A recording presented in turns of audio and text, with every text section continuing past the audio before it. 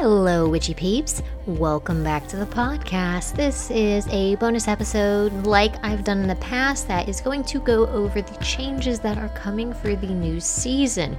Season 3 is coming to an end, and I want to thank everybody again for being a part of this journey with me and with all the guests we have also had as well. One difference that there is going to be with Season 4 is that the rune section is going to be complete at the end of Season 3.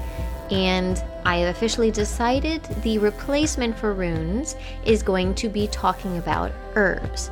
The reason I have decided to do herbs versus doing tarot, which is what I was originally going to focus on, which was going to be the major arcana, was in the Facebook groups I was asking some questions, and some people brought up that maybe doing herbs or crystals first would be a good direction because they are a lot more available and might interest more people, especially those who don't want to work with divination or aren't quite there yet.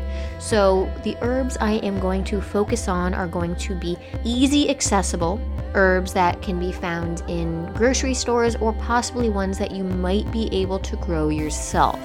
So I want to make it very easy, but allow us to take the time to talk about herbs at the beginning of every episode that you can use for your magical work and multiple uses, not just in spells, but also ones that are commonly used for cleansing.